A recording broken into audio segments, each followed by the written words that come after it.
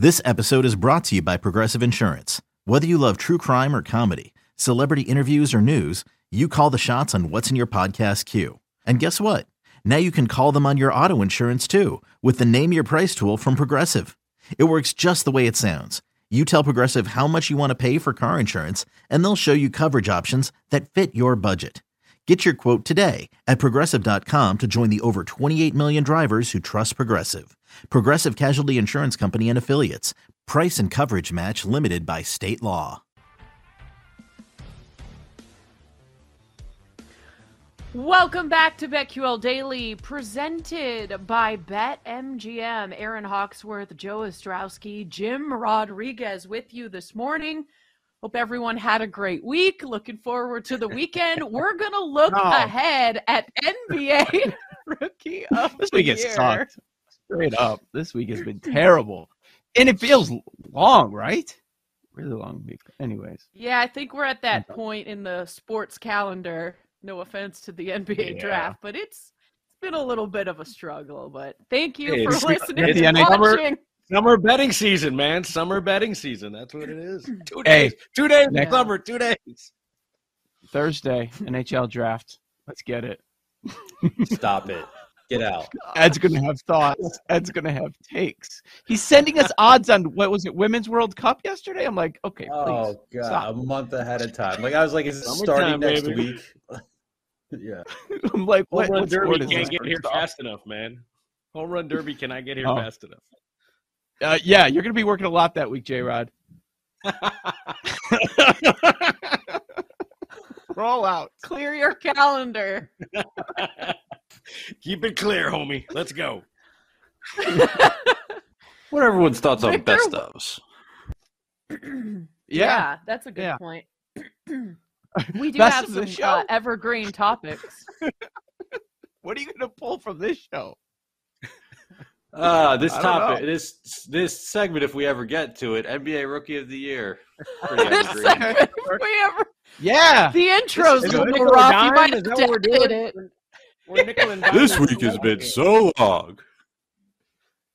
It has. Hey. Wembanyama is the consensus favorite to win NBA Rookie of the Year in 2024. Really no surprise there, but is he the lock that the sports book say he is right now? I'm thinking we could look elsewhere. Someone who is a bit intriguing, who we never got to see play. He's a bit of a toothpick. Chet Holmgren. I mean, is he going to pan out in the NBA? If he does, I think it could be quite interesting. We haven't really heard or seen from him in a while, but that is, Chet is a guy that if he has, a really strong, because he is technically still a rookie, even though he injured his foot. And he had that really impressive summer league debut. Everyone was so excited. And then it's almost like you kind of forgot about him. But I think that could be worth a look, Joe. Absolutely. So the order is Vic 1, Scoot 2, Chet Holmgren the third favorite, and then the fourth favorite was the number 2 pick last night in Brandon Miller. That's a name that really popped to me, Chet with OKC. But I've already talked about how much I'm going to love the Thunder this year, and I'm probably going to have some long shot futures on them. Chet is 5-1 over at BetMGM. The best number I see in the market is 7-1. But yeah, your overall thought of going elsewhere, I think that makes a lot of sense because all the chatter that we've heard on Vic in year one, they're going to bring him along slowly. It isn't an expectation where they're thinking the Spurs are going to make some sort of a playoff run in year number one. So if they're going to bring him along slowly, there's going to be an opportunity elsewhere. Let me ask you this. It is plus money to take the field versus Vic. Would you take the field? Or would you take Wembanyama? I would definitely take the field. I was looking at past winners, and there are some number 1 overall picks. But, I mean, even that Malcolm Brogdon year where he was a 36, that's kind of an outlier. I mean, I guess just for funsies if you really want to go further down the board. But I think if you're just taking the field, I love that bet. What are the odds on that? I saw plus 130 on the field. Yeah, I mean, A guy that I would take and it's a bit of a long shot, because I've always said there's two most dangerous things on this earth: a scorned woman and an athlete that's motivated. Okay, those are the two most dangerous creatures on earth. Two most dangerous things: a scorned woman and Just a ask my motivated daughter's athlete. Father. That's for the podcast behind the paywall. That's a different Shots fired. Pew pew. Cam Whitmore. What about him? He's like a 20-1. I saw in one book. You got a guy who fell, Aaron Rodgers style in the draft. You've got a coach who's going to be able to motivate him. He's going to be able to play. I would take a shot at that. I'd still go with the field. Don't get me wrong, but I'd lay a little action with Cam Whitmore. To Aaron's point about Brogdon being the outlier when he was the 36th pick, look at the last six. Paolo 1, Scotty Barnes 4, LaMelo went 3rd, Ja 2nd, Luka 3rd, Ben Simmons number 1. Last 6 years, top 4 picks, every Rookie of the Year winner. I looked back at the last 20 years.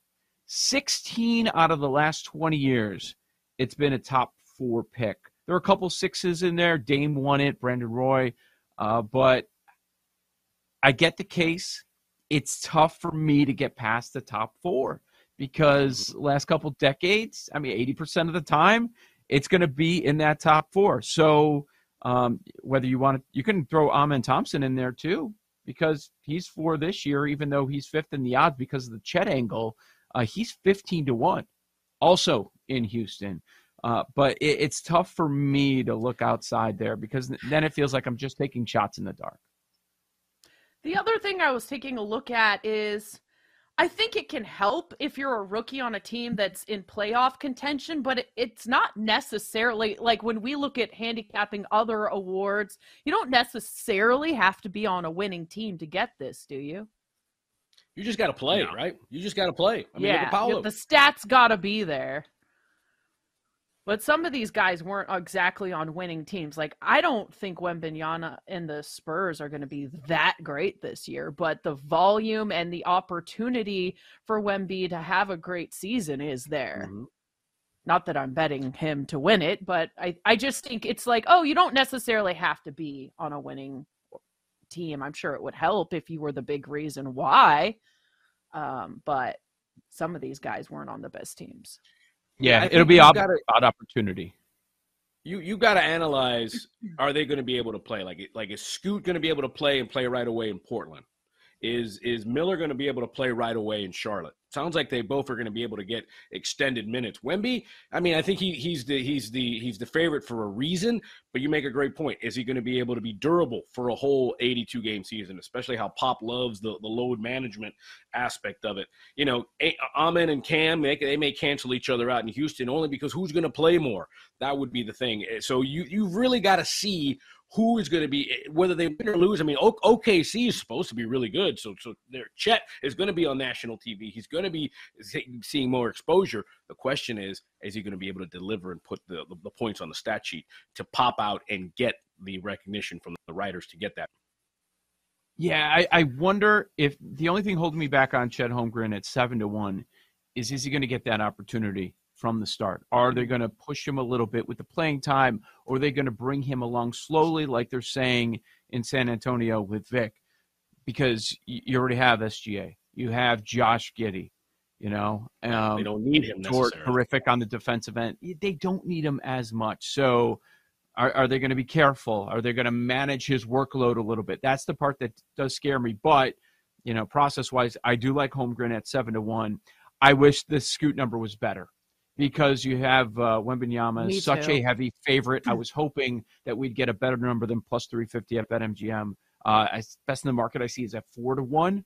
Maybe that's worth a play. But the situation, how it sets up playing time, he's with the star player. I think Scoot's in a great position to succeed from Jump Street.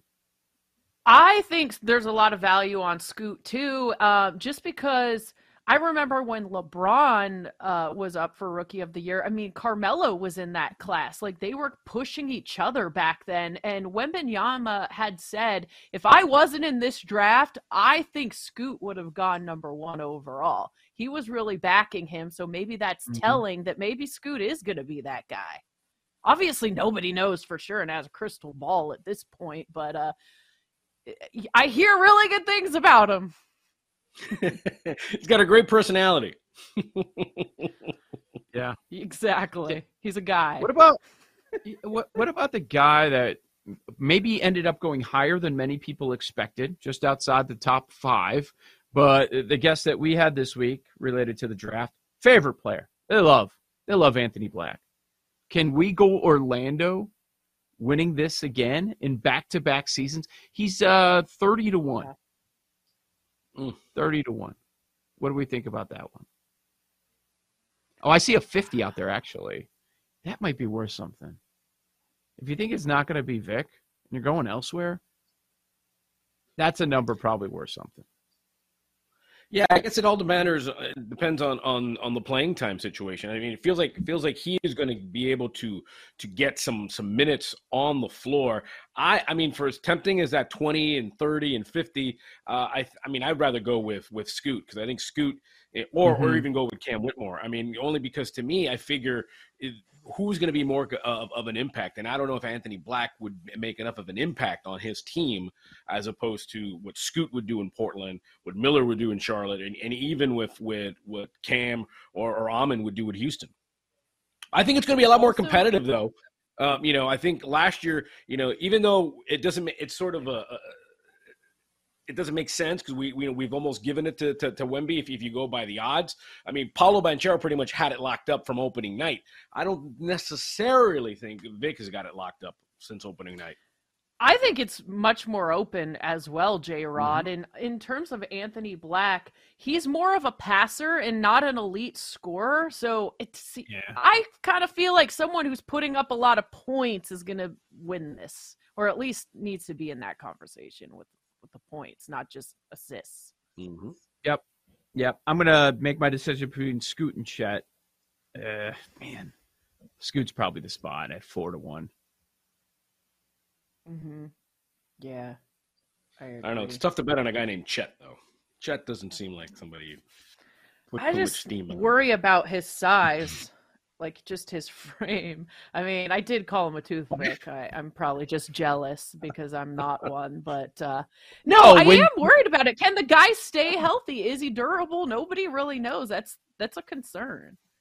Yeah, there were a lot of questions raised going into the draft last year. And when you're 7'1" and you're not 200 pounds, you can call him a toothpick.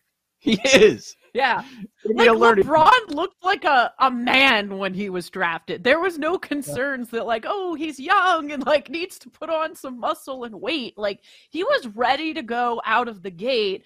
And I'm just concerned with Chet in that area. If you're going to have a season-long future, I'd be a little nervous. I think Scoot might be the best bet here. Yeah, especially if you're going to, yeah. Go ahead. Sorry.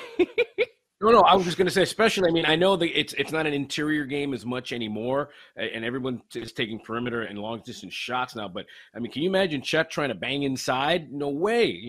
That's why maybe you wait a little bit into the season to try to have some more mayonnaise on his sandwiches there so he can gain some weight, because he's going to get crushed out there. Extra mayo for Chet, please. Yesterday, it seems like forever ago with everything that was going on with the draft, but the Warriors did trade Jordan Poole to the Washington Wizards in exchange for Chris Paul. And we were debating a little bit before the show who won this trade, because in my opinion, Chris Paul, he's older.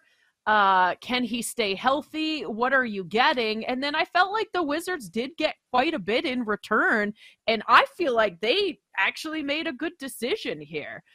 Joe, what was your initial takeaway on this trade? So is it about the money, or is it the Warriors admitting that everything we did with Jordan Poole was a big mistake? The contract was a big mistake. You had to fight. Maybe the team never got over that. Like, that was looming over the team all year. more than the Chris Paul movement, that was the big story to me. It's just about what exactly are the Warriors admitting here with this big move. Mm-hmm. Yeah, remember, Didn't new the Warriors' GM. odds get a little shorter, too, to win it all? Remember, new GM, Mike. This was not Mike Dunleavy Jr.'s pick, so he could get rid of Poole without any sort of hit on his reputation. $140 million. That's what they owe Jordan Poole. They're saving $110 million acquiring an expiring contract. And Paul, you got to pay Draymond. I think it's a money deal. I think both sides win, and it's pretty even in this situation. This is BetQL Daily presented by BetMGM. We go off the board, talk about some of these NBA draft picks and their outfits next. Ooh, buddy.